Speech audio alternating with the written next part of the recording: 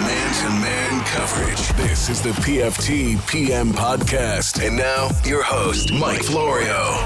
It's a Tuesday edition of the PFT PM podcast. And before I bring in new Sunday Night Football rules analyst Terry McCauley, one point, because I've noticed some of you asking for a return to the format that you have become accustomed to. Once a week, I am going to do an old school version, if that is even a fair thing to call it, of PFT PM, where it's just me for an hour. I'll answer every question that you have. I'll prattle on and on about whatever the news of the day is, and that's it. Stream of consciousness. It's a therapy session for me. I can't believe you guys actually like it, but you'll get that once per week, I promise, starting hopefully this week. But what we've been trying to do more is bring in guests who will really have time to give us an extended back and forth, some good information, good storytelling, a long conversation that you really get a lot out of, and that's what we've been trying to do more and more frequently.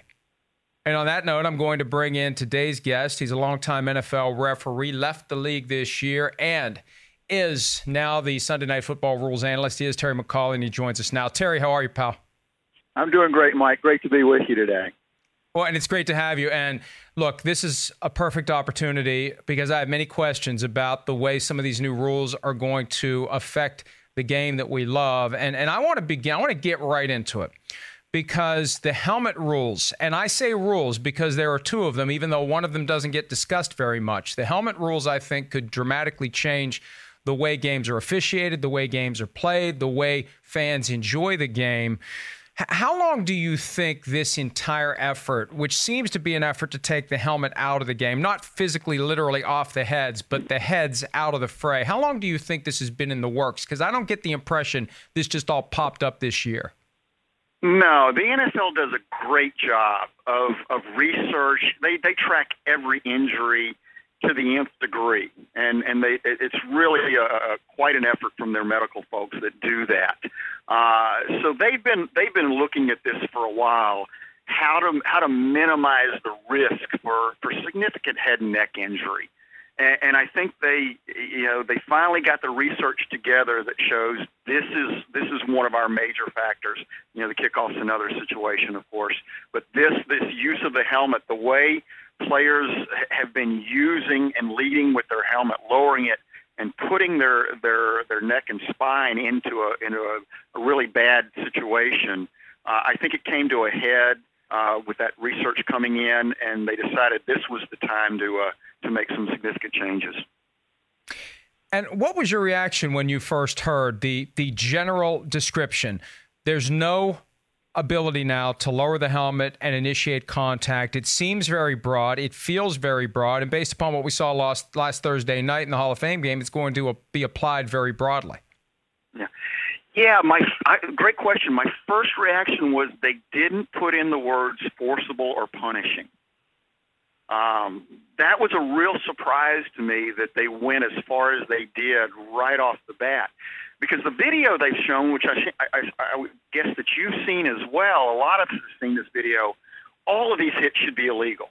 I mean, it's when the defender or even the runner lines up his opponent and just uses his helmet as a weapon to punish his opponent. So, yeah, I think that jumped out at me that those should all be fouls. But as you said, and as I talked a little bit about at the Hall of Fame game, it's so broad. I mean, it has potential to really have a lot of fouls in a game for this. Now, we didn't see a lot in the Hall of Fame game, but this is still early.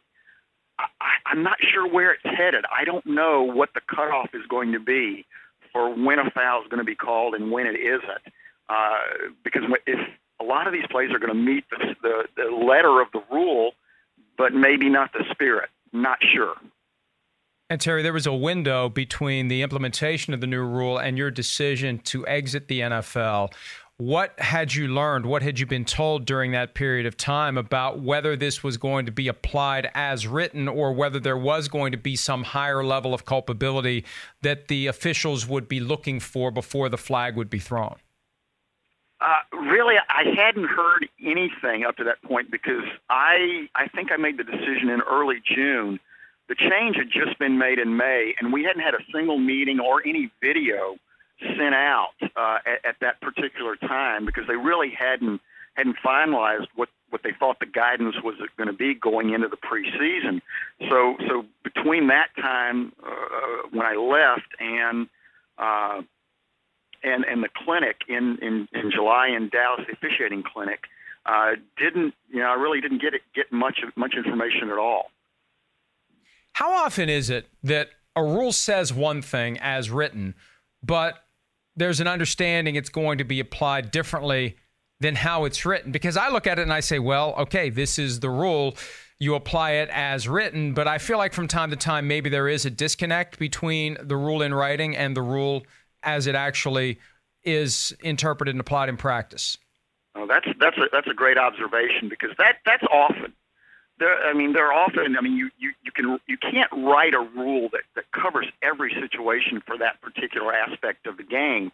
So there's guidance, there's philosophies that we get that help us be consistent, and you don't become overly technical about that particular rule. Because if you call it the way the rule's exactly written, things like formations at the line of scrimmage, it would be a flag fest. We'd be there all day.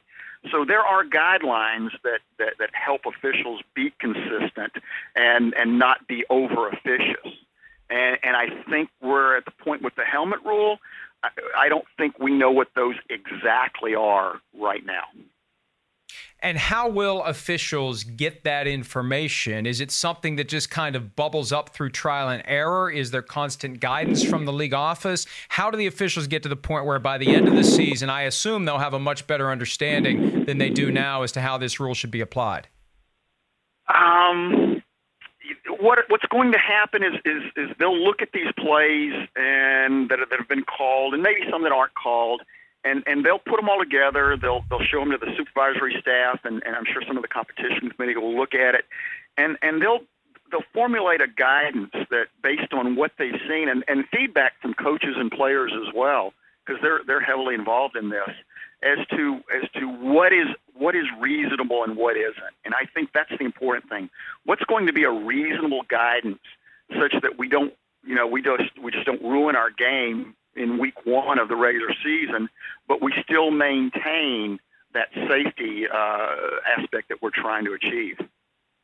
One of the concerns I have about that, Terry, and I'd like to think that people at the league office share this concern with me, if you have the application of this rule changing throughout the course of the regular season and evolving, what was a penalty week 1 may not be a penalty come week 17, and some of those penalties may decide the outcome of a game. So how do you properly ensure the integrity of that given season if the way that this rule is applied is going to potentially shift and change over time? That is a very major concern. I am a big believer that once you start into week 1 of the regular season, that's the way it is through Super Bowl. Period. There's unless there's something catastrophic that happens that wasn't expected, you just leave the rules alone. You leave the guidance alone. But I don't think that's really the case anymore. I think they are expecting that this and maybe some other things will evolve as the season goes on, and then by the time we're into midseason, they've got it down. I hope so. The sooner the better for everybody, obviously. Do you have a sense as to who's going to be ultimately shaping how this rule evolves throughout the course of the season? Al Riveron, obviously the senior VP of officiating and in charge of this process. There are others at the league office involved. But how high does it go above him to Troy Vincent, Jeff Pash, Roger Goodell? Will we know who's ultimately telling Riveron what the officials on the field are hearing week in and week out about how to enforce this rule? Well, there's no question Troy Vincent will be involved, as he should be. But I think it's going to be mostly Troy and Al Riveron, and then throw in Rich McKay of the competition committee, who's head of the competition committee. I think he's going to play a big part, as well as other members of the committee, the coaches on the committee that will play a big part as they look at these plays and try and establish firm guidelines for the officials and the coaches and the players as well. I think it's going to be that group. I don't know this, but I would speculate that the Players Association will be involved as well, as they should be. I've had the impression at times, Terry, that the coaches have been told this isn't going to be a big deal. It's going to be limited to those plays you mentioned where it looks like it should have been a foul anyway under the existing rules, but that when Rich McKay talks about it, hey, this is going to be applied as written, and that disconnect is just lingering there. And I feel like this could play out in a way that we get to the end of October into November, and we look back and we say, why did we have any confusion at all? They're applying this rule exactly as it's written. You have to keep your helmet out of the fray, period, or you're going to be penalized. Yeah, that's certainly possible. And I assume you've seen the videos, or at least some of our listeners have seen the videos from the coaches that are out there at the football operations people put out, from Anthony Lynn and Todd Bowles and Doug Marrone and Mike Vrabel. And they really want just proper techniques. If we can get to that, if the league can get to players using proper techniques the vast majority of the time and not using their helmet as a weapon or lowering it and putting themselves at risk, then it may go away fairly quickly. This may just be an occasional play where a player makes a mistake and doesn't use proper technique. But, you know, these proper techniques have been around for a very long time. And if that's what's coached day after day, and players are penalized for it and realize that, hey, I got to do it right or I'm going to hurt my team, maybe that's what Rich McKay is looking for, and I hope he gets it. That would be great if that could happen. Safer game, just as exciting as it is now. And here's the concern I have, and it also touches on the second helmet rule I want to talk to you about in a minute, but the idea that when it's time to play the game and you're in a position where your coach expects you to make a tackle as a defensive player, your target is moving. I saw the other night during the Bears-Ravens game, one of the Ravens players was penalized. He went in with the helmet low, and the Bears player got even lower. And eventually you've got two guys who are about to collide, and their helmets are the first things that are going to make contact, regardless of whether or not there's an intent to use the helmet as a weapon. So how do you actually execute proper form when the idea is get low, try to make a shoulder tackle, but at the same time, you may hit the guy with your helmet because he's squirming around as you're trying to get to him? Great question that I wish I could answer, but I'm not a coach, and I'm certainly not a player in the NFL. I think that would be a great question to ask them. And, you know, because the coaches have been involved in this, those on the committee, and maybe they can answer that for you. I just don't think I can. It's a great question. That's why I can't answer. How will you go about, because I noticed the other night the helmet rule was discussed a lot by Al Michaels and Chris Collinsworth. It has to be. It's a new development, and a lot of people don't understand where it's going to go. For you, as you get ready for Week 1, Sunday Night Football, Packers-Bears, how will you get to the point where you have the comfort level necessary to be able to explain exactly what's going on if these flags are flying under circumstances where maybe we thought they wouldn't be?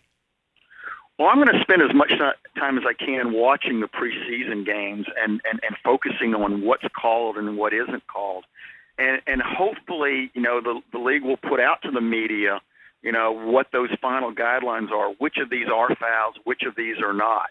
Because a lot of them are not going to be fouls because the officials have been told just to throw a flag if it's questionable that it may apply to the new rule, and then they'll sort it out as we go through the preseason. So hopefully, as we watch that and we get into particularly week 3 of the preseason with a lot of the starters in that week, we'll have a better idea of what the league wants and what it doesn't want, and hopefully they'll share that with us in the media as soon as possible or as it's happening. It would really go a long way to us being able to talk about it intelligently.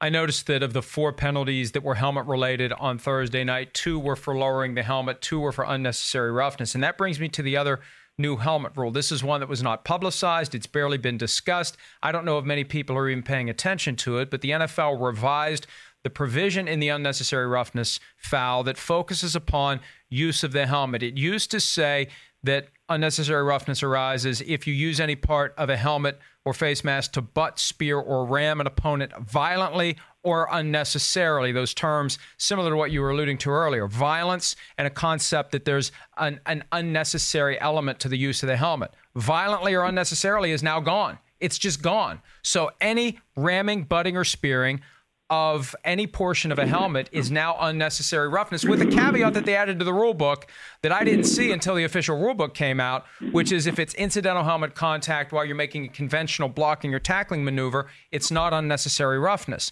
To me, Terry, that's even broader than the lowering the helmet rule, because it says nothing about lowering the helmet. It says nothing about initiating contact, and I think we could have even more fouls under that provision than the other one. I'm not sure I agree with that, because the very words batting, spearing, and ramming, that almost implies, some type of force.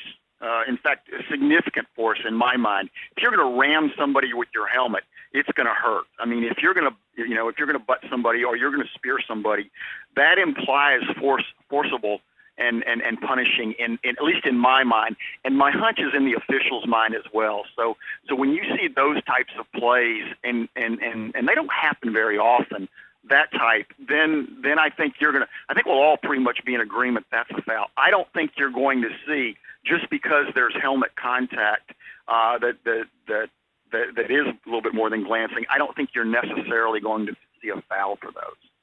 But why would they remove the words violently or unnecessarily, which gets to where you interpret it? Just leave those words in there, and then we know it has to be something more than just inadvertent spearing, ramming, or butting with any portion of the helmet. That I do agree with you, and I wasn't privy to the conversations of how those got removed. Those words got removed. So, maybe you can get Al Riveron on at some point, or Troy, and find out what that exact reason was. One of the big questions for both of these rules, Terry, relates to play in the trenches. It was one of the concerns I had. And then in May, when Al Riveron was talking to the media, he said linemen are going to have to get their heads up, which confirms it does apply there. And in the fact sheet that the NFL put out recently, it confirms that these rules apply there. But how in the world, as an official out there, where I say all the time, the first instinct for anyone wearing black and white stripes is stay alive while trying to maneuver among these monsters in armor, and you're out there unprotected. So while you're trying to avoid getting trampled, you're trying to spot whether or not these fouls are occurring. And in the trenches, as a practical matter, how are they going to see whether or not the helmet rules are being violated by offensive and defensive linemen? Well, it's interesting. As I watched Doug Marone's video, Mike Vrabel's video, and Dan Quinn's videos on this exact thing, I was thinking the same thing. I was thinking, if I were still a referee on the field, how would I recognize that he lowered his head and initiated contact as play is in progress, in real time? And, without having done it in a preseason game, or actually having done it right now, I'm not sure I know how they're going to do it. They may not know how they're going to do it. You do have keys. Each official does have a key. The referee and the umpire, in the offensive backfield, they're on the periphery. They're watching the left tackle, right guard, left guard, et cetera, center. So they are watching that, but you have to see the whole action. And since you have multiple players to watch, it's going to be difficult. I would say that's the least number of calls we're going to see is for linemen, offense or defense, lowering their head to initiate and make contact with the opponent. Even the pulling guard, where it is kind of in the open somewhat, to recognize that in real time, that yes, he lowered his head, put his body in that linear posture, and made contact. This is going to be a difficult one to call in real time, and my hunch is we won't see many of those.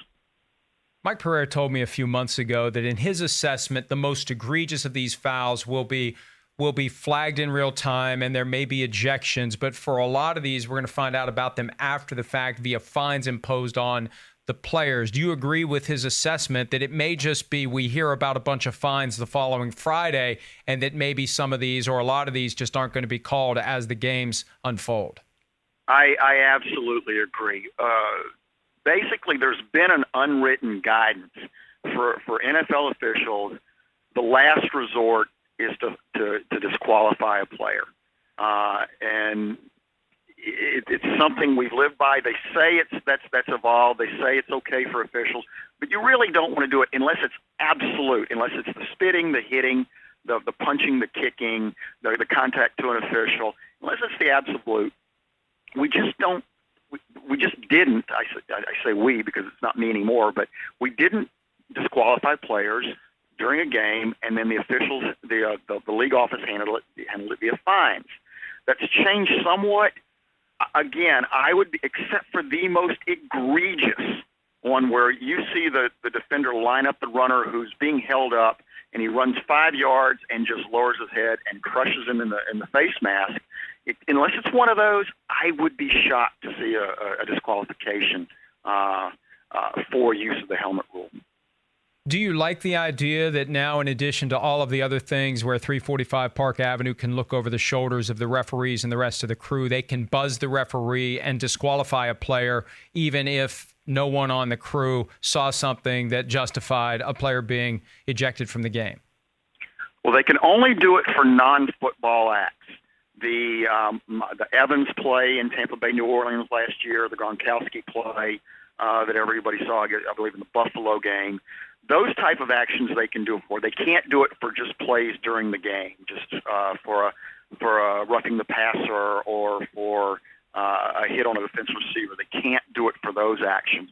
So, and I'm okay with that because once those things take place, there's usually multiple players involved, and it may be difficult for the on-field, the 7 on-field guys to sort out who did what. So if New York can help through the replay process, I think that is a good thing that we get the proper people disqualified that should be. All right, let me shift over now to the kickoff formation. Dramatic changes to that. After several years of, I think, trying to incentivize more touchbacks, the NFL has decided let's revamp the kickoff formation. As somebody who has been in position for those plays many times over the years, you hear about these new adjustments to the kickoff play. What concern would you have if you were having to officiate the new kickoff formation? It's mostly covering the return and knowing where the player started, such that if a double team block, which is only illegal if it includes one of the players who was not in the setup, the 15-yard setup zone, then that would be, you'd have to know where he came from, and then picking up the illegal wedge blocks that are now illegal by anybody, 2 or more players coming together, shoulder to shoulder, and moving forward. In the pile of players, those can be difficult, but I don't think they're insurmountable. I don't think they're problems that can't be officiated through proper mechanics or figuring out what you're supposed to be watching where. So I don't think from an officiating perspective it's that hard. You may have some issues with onside kicks and when people can block and when they can't.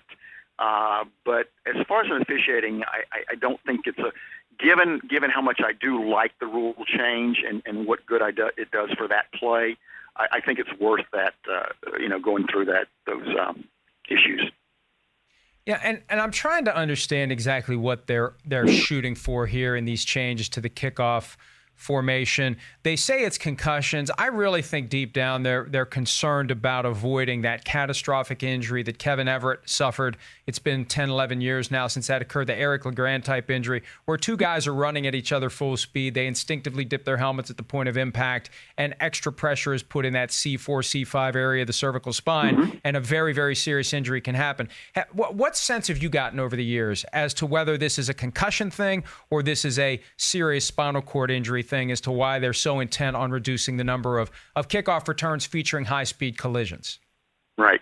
Yeah, over the years, I moved into the category where I was ready to get rid of the kickoff. In both my college football job and my NFL as referee, you would just see these massive collisions. And they have the numbers that show that there is just a significant risk of head and neck injuries on kickoffs. So they really did need to do something. When you see those on the field in real time, you see it setting up. You see it about to happen, and neither player is doing anything illegal. And now you have one or both players on the ground afterwards, or they do make it to the sideline, and then something happens to them there. these are serious injuries because these athletes, they're moving at each other at an extremely high rate of speed, and the potential for devastating injury, like you mentioned earlier, or just the normal concussions, which are bad enough, is just too high to keep doing what we were doing. Another rule that has popped up that really didn't get any publicity whatsoever, and I think that it was mentioned during the broadcast last week, the idea that a player doesn't have to slide feet first to give himself up. A quarterback doesn't have to learn how to slide. I remember Mark Sanchez. Rex Ryan brought someone with baseball experience in to teach him how to slide because he didn't know how to slide. Now all you have to do is dive forward. Is that a rule that you think was necessary? And do you like the idea that someone can protect themselves and get down on the ground simply by diving forward?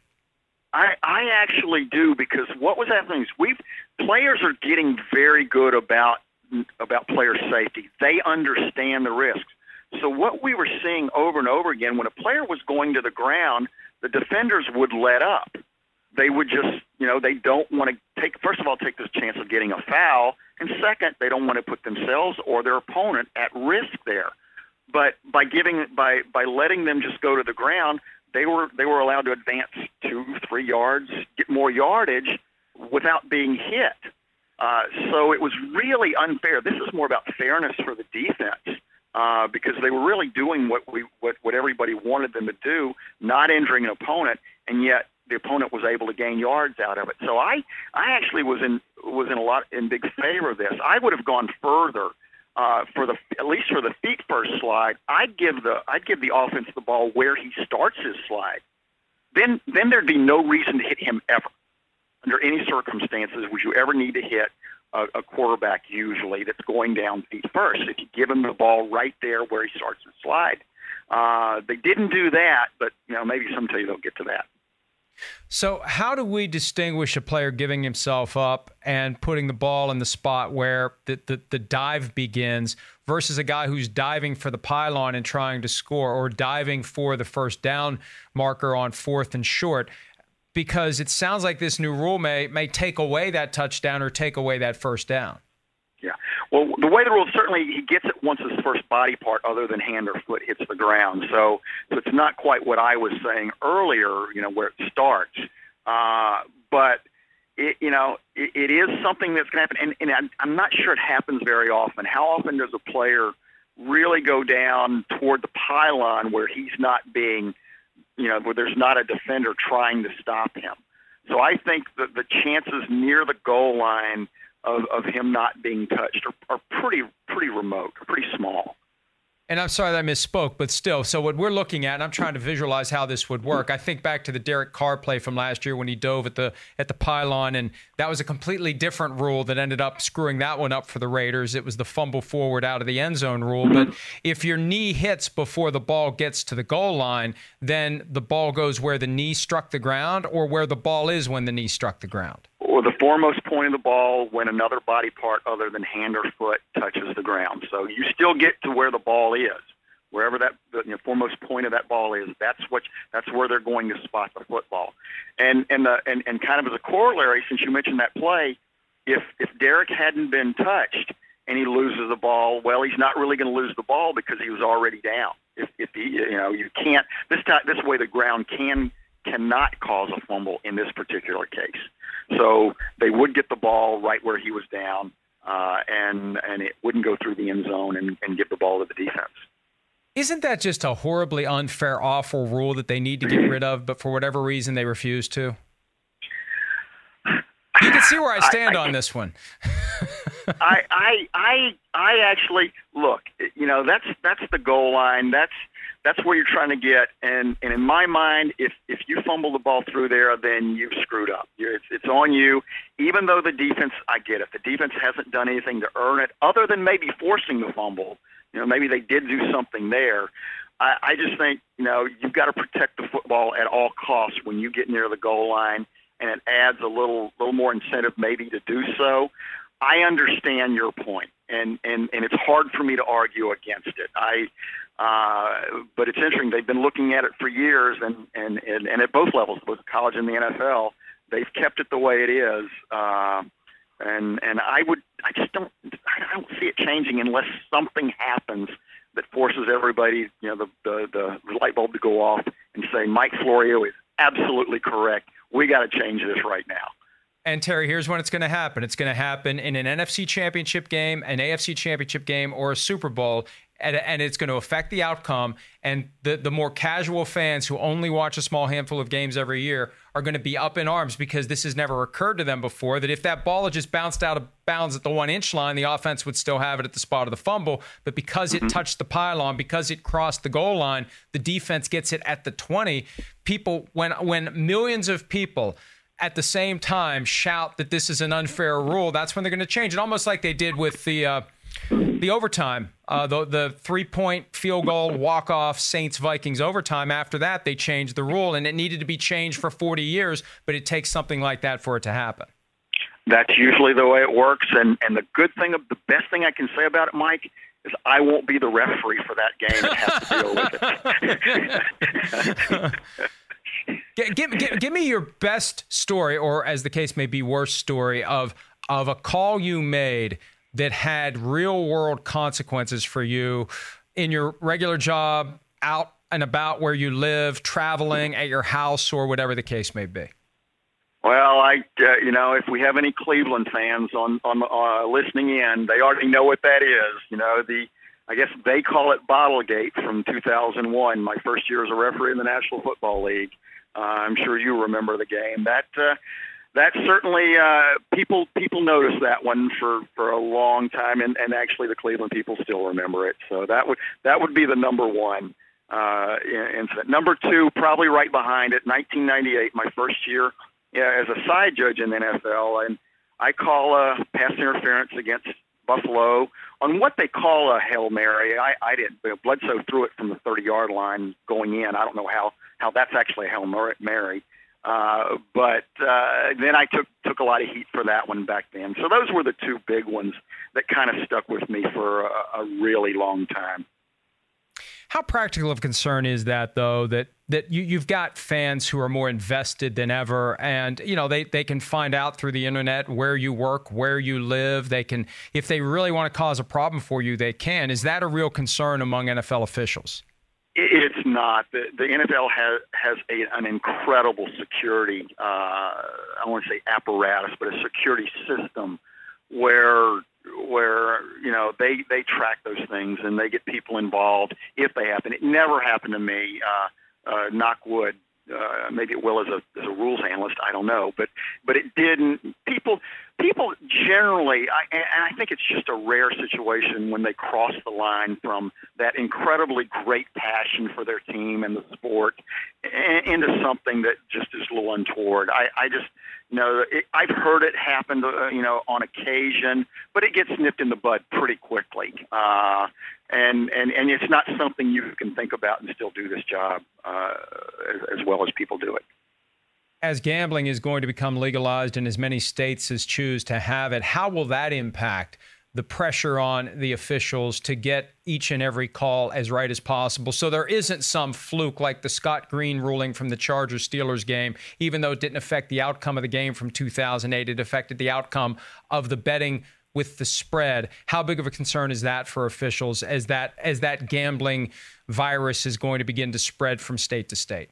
Yeah, I can only speak for myself, but maybe I can speak for everybody. That is not even remotely a thought process for officials. When we go out there in real time, all you care about is getting the next play correct based on the rules and guidance that's out there. That's the only thing for that 7 seconds that is ever going through your mind. And for anything else, whether it be coaches yelling at players, sports gambling, fantasy leagues, whatever, that just isn't. It's if anything else is on your mind at that point, you're going to miss an awful lot of calls, and you're not going to be in the league very long. So your whole focus is on getting the next play right, just like it is for players and coaches. So I think it's over. Certainly from an officiating perspective, I realize the NBA had the Donaghy situation a while back. I can't imagine a scenario where it would show itself in the NFL ever. How much do you wish you had stuck around for a year or two so you could enjoy officiating in an environment where we now know what a catch is? Well, I like to think, and I'm glad you brought catches up. Do you think we put that to bed in the Hall of Fame game? What do you think, Mike? No. I'll turn it on you. Almost. No. Did we go? I say we because I got to talk about it. But did New York in replay on the interception early in the game? And maybe you can ask your viewers. Maybe it's a great question. Did we at least do a little bit to alleviate that controversy? No, because it's the preseason. It doesn't matter. And the problem last year, and I think what really galvanized the effort to get this rule fixed once and for all, is because I think from time to time Al Riveron wasn't properly reviewing catches versus non-catches. The Zach Miller non-touchdown, for example, that was a touchdown that he overturned based upon a frame-by-frame, nanosecond by nanosecond analysis of the video. So I think that's the real concern. Week by week in the regular season and postseason, will the standards be applied properly? And I personally think that the rule's been revised to the point where it becomes even harder to overturn a catch. But I want to wait and see what happens, because I think there were multiple mistakes last year that were just head scratchers from the league office, overturning catches that look like catches. Right. And I'm going to say I hope that example we had in the Hall of Fame game is the new standard, is the standard. If it is, then I think we've gone a long way. As you know, both media and the NFL, then they've gone a long way into fixing this situation, because I don't think, in my mind, the going to the ground part is not the issue and was not the issue last year. Over the last 4 or 5 years with the going to the ground, it's been 3 or 4 plays, a handful of plays, Dez Bryant, Jesse James, and Calvin Johnson. Those plays, they're controversial, they're big plays, I get it. But that's just a very small number of plays. The big issue last year, and you alluded to it very, very astutely, was really control. It's about the standard they used last year throughout most of 2017 to determine what was control or what was lacking control or what was loss of control.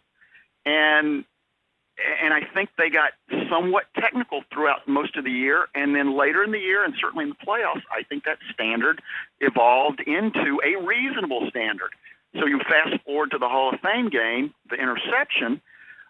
I have little doubt in my mind that would have been reversed in Week 7 of the regular season last year, and thank goodness it's not anymore, because Chris made a pretty good case, and I think that he didn't have complete control. I think I can make a pretty good case that he did, and in that case, the ruling on the field stands.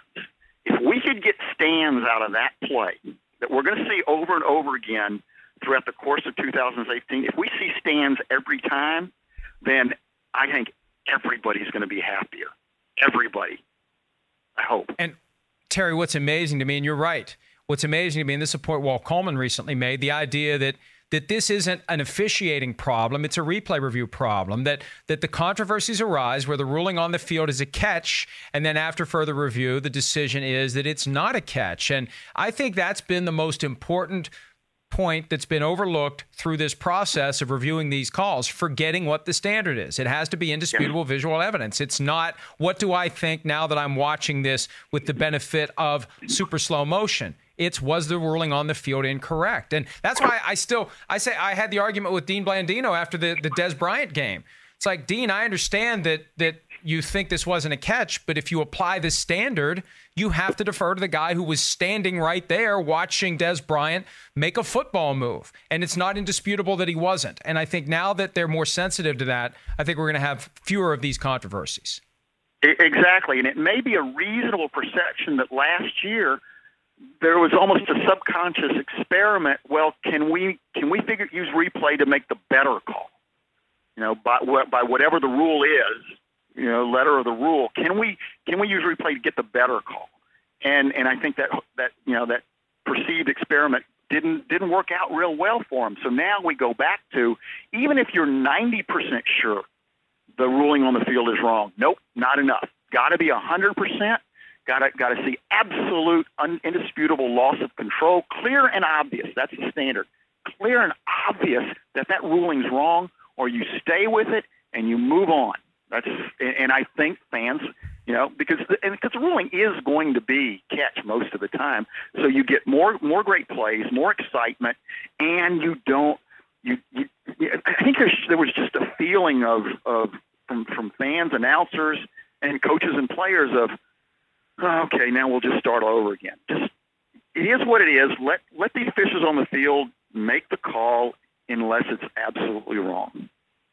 And this is bringing back bad memories, too, because Dean always makes the point they don't want to have more fumbles in the middle of the field. It's how often is that going to happen where a guy is running, catches the ball, and there's no defender around him, so when he stumbles to the ground and loses possession of the ball, it's a live ball that he's not going to be able to recover. That's going to happen once every 3 years. And that was the thing they were concerned about. They don't want to have loose balls out there that guys are diving on. And, they're probably going to dive on them anyway in those circumstances. So I didn't like any of the justification for the shifting of the rule. And I think it is going to be improved. And last year, at least they got it together for the Super Bowl. But really, I think both those calls in the Super Bowl, and I heard you mention those on Thursday night, the Corey Clement catch, the Zach Ertz catch, based upon the standards that were created during the season, I thought both of those were incomplete because based on how Al Riveron was overturning plays, those both seemed like plays he would potentially overturn in real time in the Super Bowl. Right. I would say yes to that on the Corey Clements play, but the Zach Ertz play, I was surprised the game was even stopped. There is nothing about that play that is even remotely close to an incomplete pass. It is not the Jesse James play. Zach Ertz caught the ball and ran toward the end zone and dove. He wasn't going to the ground to complete the catch in any stretch of the imagination. Like I said, I was shocked the game was even stopped to look at that. There is nothing. Again, let me repeat. There is nothing about that play that is an incomplete pass. If you compare that to Jesse James, yeah, they're both in the middle of the field. They're both catching the football and they're both moving the end zone. But Jesse James was going to the ground as he was controlling the football. Zach Ertz had the football and started running and dove, and I just don't even think it's close. It's even remotely close to a play that should have been looked at. What's the most difficult call for you to make as an official out on the field as it's happening? I guess for me as a referee, it was roughing the passer because the defenders, you've got so many people attacking the quarterback from so many different directions, and if your eyes shift one way and then somebody comes up the middle out of nowhere, it just happens in real time, and you're really in a lot of trouble. So for that, for me, it was that call was extremely difficult. Pass interference, illegal contact, those are certainly difficult for the downfield and the line of scrimmage officials. They're dealing with those as well. Don't you think there should be? I give away my position in all these questions. Don't you agree with me that there should be an ability to have replay review on pass interference? Because even though it's ultimately a judgment call, there are situations where clear and obvious evidence shows that the judgment was just completely and totally poorly exercised. I remember Thanksgiving last year, Stephon Diggs got blown up by a defensive back when the ball was coming in. No flag thrown whatsoever. And I mean, if it's there to correct mistakes, and when you look at the consequences of pass interference on a deep pass, why shouldn't that be something that can be looked at 345 Park Avenue? Well, you may be surprised, but here's one where I'm going to disagree with you on. That's not what replay's for. I mean, sports is about humans. It's about humans playing the game, coaching the game, and officiating the game. And mistakes are every bit as important as the great situation. Great call or a mistaken call, a great pass versus thrown to the wrong guy and it's intercepted. It's all part. I firmly believe if you try to use technology to perfect any aspect of the game, then it's going to turn fans off. What are they going to talk about the next day? You've got to have that humanness, that human element of people out there trying to do their best, but then the human frailties, something goes wrong. And yeah, sometimes they're big, and sometimes they really matter a lot. replay, the black and white things, the catch, no catch, the touchdowns, did he break the plane or not? Those are good ones to fix. I mean, I'm perfectly okay with that. You never want to get on the plane and knowing replay could have corrected that. But when it comes to those judgment calls, and you point out ones that may be obvious, but then you get down the slippery slope, where does it end up? Where do you draw the line? And I think once you start down that slope, you don't ever draw the line, and then you've ruined the game. There's been a lot of talk about Terrell Owens, Randy Moss, both entered the Hall of Fame this past weekend. Which guy was easier to deal with on game day? As I recall, neither one of them were difficult. I again, as a referee, they were receivers. I rarely had any interaction with either one of them, but I don't recall having them on the field in any game where they didn't just play football. I just I can't recall anything. Who stands out as the guy that was the most difficult for you to deal with when you had to handle one of his games, coach or player? Well, I think I'm going to wait till I write my book on difficult players. Let me give you, and I know I'm still in the business, and I still have a tremendous respect for almost everybody I work with in the playing and the coaching world. As a general rule, they're really terrific people.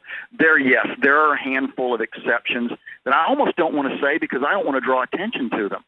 I want to focus on really the great people in the game that I've worked with over the years, and in both coaches. Now, that doesn't mean they don't get upset with me. That don't mean they didn't yell at me and got emotional or whatever, but they were still good people to work with throughout the course of the game, and it was never anything personal. So I really like to focus on that aspect. I said it last week in an interview that these are people you want to be your next door neighbors. They're that good, and that's really where I like to focus on this game. And that's coaches, officials, and players. They're just really good people trying to do the best in an incredibly emotional business, and are able to maintain their good natures in most cases. Let me flip it around then. Who was the player or coach where you looked forward to the day that you're handling one of his games? There were so many. It started off, I guess, in my early years with Bill Parcells. He was just somebody that you watched and really had a tremendous amount of respect for how he did his job. The old thing, the saying was from the guys that have been around a long time, if he had a problem with something you did, you really probably made a mistake, and you better listen. Kind of thing, and that's true with a lot of them. The Andy Reid, the Ron Riveras, and I'm loath to mention some people because I'll leave a lot of people out. But those types of people, the Dave Wannstedt, they were terrific. The Bill Cowers, people thought Bill Cowher was terrible with officials. He was never terrible with officials. He may have an emotional reaction, but he was terrific to work with. He got it out of the system, moved on. And that's generally what we always kind of look for. We'll deal with you. We'll deal with the problem. But those that kind of let it drag on and then called the boss Monday morning, those were the ones that we really kind of struggled with. How long before kickoff would some of these guys start working you, right? Because I don't think it's something that just begins at kickoff. I think the first time you see them anywhere, that's when you start hearing whatever it is that they're concerned about for the upcoming game. You do, and actually that's changed over the years. There was a time in the early, before maybe mid-2000s, where it was never discussed what concerns there might be, other than plays we might be run that might cause problems or something like that.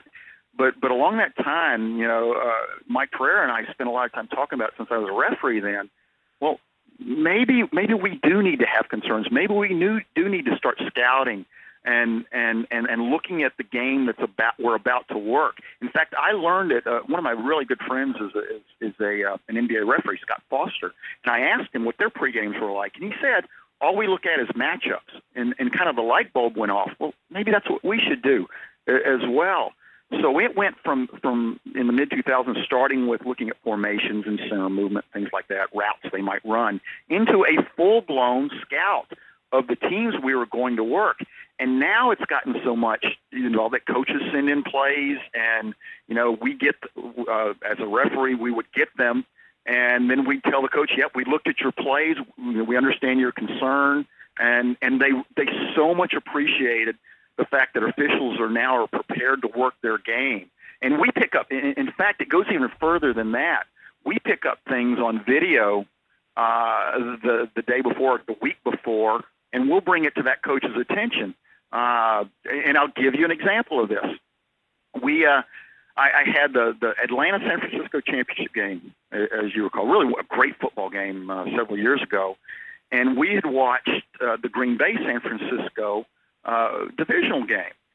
And what we noticed was that almost on every play, the San Francisco secondary, the defensive backs, were on the edge, close to committing a foul at the end of. In fact, I picked up about 30 plays where they'd done something. We looked at that. We went out the next day, and a couple of our officials talked to their defensive backs. They knew exactly what we were talking about, and not a single one of them came even close to committing a foul. So that's the kind of thing that's happening now that really I don't think anybody understands. Between the information we get from coaches, between the scouting the officials do on their own, between the coaches that work in the office, Chuck Pagano's in there this year, Mike Smith's been in there in the past, Jeff Pierce has been in. All these things they're getting to us ahead of time so we can be better prepared to work the game. And it really goes a long way, because the last thing you want to do on Sunday afternoon is be surprised. I know it's a long-winded answer, but it's really I loved it out there that you let me. That's what this format is for, and it reminded me of something that I was going to ask you earlier. You mentioned that Atlanta-San Francisco 2012 NFC Championship game. The next year is when the Seahawks ran roughshod over the NFC and ultimately won the Super Bowl. And that year there was a theory that the Seahawks defensive backs were manhandling receivers and essentially daring the officials to flag them, knowing that the officials aren't going to throw a flag on every single play and bog down the game. Is that a real dynamic for officials, that you get to a point where the flag gets pushed down a little bit deeper because you don't want to be every single play throwing a flag on the same type of penalty? To some extent, you're absolutely right, because and this here's for your listeners. We really don't like to throw flags. Officials don't like to throw flags. I keep saying we because I used to do that, and that's what I did forever. But officials do not like to throw flags. If we could have a game where there are 0 flags, that's the best game ever. If you get only a handful, 3, 4, 5, terrific. Nobody likes those. Players don't, coaches don't. That being said, if it's a foul, it's a foul. If it's a foul week 1 of the regular season in the first quarter, then it's a foul in the fourth quarter of the Super Bowl. That's my personal opinion. That's the only way you can be consistent week to week, team to team, crew to crew, based on the guidelines. And then if we miss one, you just miss it because you're human. I had the Tampa Bay Oakland game, 33 fouls, 23 of them by Oakland, maybe more than that, but they were all there. And yeah, we probably missed some more. Generally, there's more fouls than are called. I can guarantee you that is almost always the case. There's almost always more fouls that have been committed than are called, because we're not going to see everything, and we want to make sure what we do call is absolutely correct. But again, if it's going to be one of those 33 fouls, well, that's just what it is. And my fundamental principle was the teams decide how many fouls there are, not the officials. And I admire that approach, but I feel like whether it's football, basketball, or hockey, when you get into those big games, when you get into those big moments, there is a palpable sense of letting the guys play and not throwing fouls that maybe would have been called week 2 of the regular season. And I just feel like that's where human nature takes over. And I don't know, did you ever get that sense that people on your crew were more reluctant to throw that flag because of the circumstances when the play occurs? Well, you definitely always want to make sure you're right. If you throw a flag, you want to make sure it's correct. And certainly in the big games, there's a bigger magnifying glass on those. But I don't know of anybody that really went into that. And I'll take you back to Super Bowl 43 in Tampa between Arizona and Pittsburgh. As you may recall, there were a lot of flags in a Super Bowl. My hunch is the most that there's ever been. but that was the game that was presented to us by those two teams. You had Ken Wisenhunt coming from Pittsburgh, who helped design the aggressive style of play that they had. So he wasn't going to let, Pittsburgh bullying them. Pittsburgh certainly wasn't going to be bullied. So we had a lot of fouls early on in the game that we just had to call. And we did take a little bit of heat from it, but our crew knew what we had to do, and I think it set us up. It set us up for a tremendous second half where we didn't have those. Had we not called those in the first half, maybe gotten the game under the control like we did, we wouldn't have had that great second half. So any official that goes in there that thinks, well, I'm not going to call anything because this is the NFC Championship game, they're doing a disservice to the game. I mean, if nothing happens, great, but if it does, you got to be ready and you have to throw the flag if it presents itself. Before I let you run, and I really do appreciate you taking so much time, Terry, to give us meaningful answers, to engage in this back and forth. I think it's very valuable to the listener. It's very valuable to me. September 9, Sunday, you're going to wake up and you're not going to be putting on your black and white stripes. You're going to be putting on a suit. You're going to be with Al and Chris. What are you going to be missing the most? What's that regret you're going to have knowing that for the first time in 20 years, you're not going to be officiating an NFL game on week one? Number one has to be the other six guys, well, seven counting the replay official, being with them for that weekend. They're a family. They're an extended family away from home. You're with them for 19 weeks of the year. And I was so lucky for most of my career that we always got along. And you got into late December and you still wanted to be together. You couldn't wait to get on the plane to be with this extended family. That has to be the number one thing I'm going to miss, because I loved every minute of it. Even when the chips were down, when things maybe didn't go well in a game, we still had each other, and we became very, very close over the years. Certainly my best friends were fellow officials, and they still are, even though I'm media now and they're not. But that has to be the thing I'm going to miss more than anything. You're one of four referees to have decided to move on after the 2017 season, and it was later in the process for you.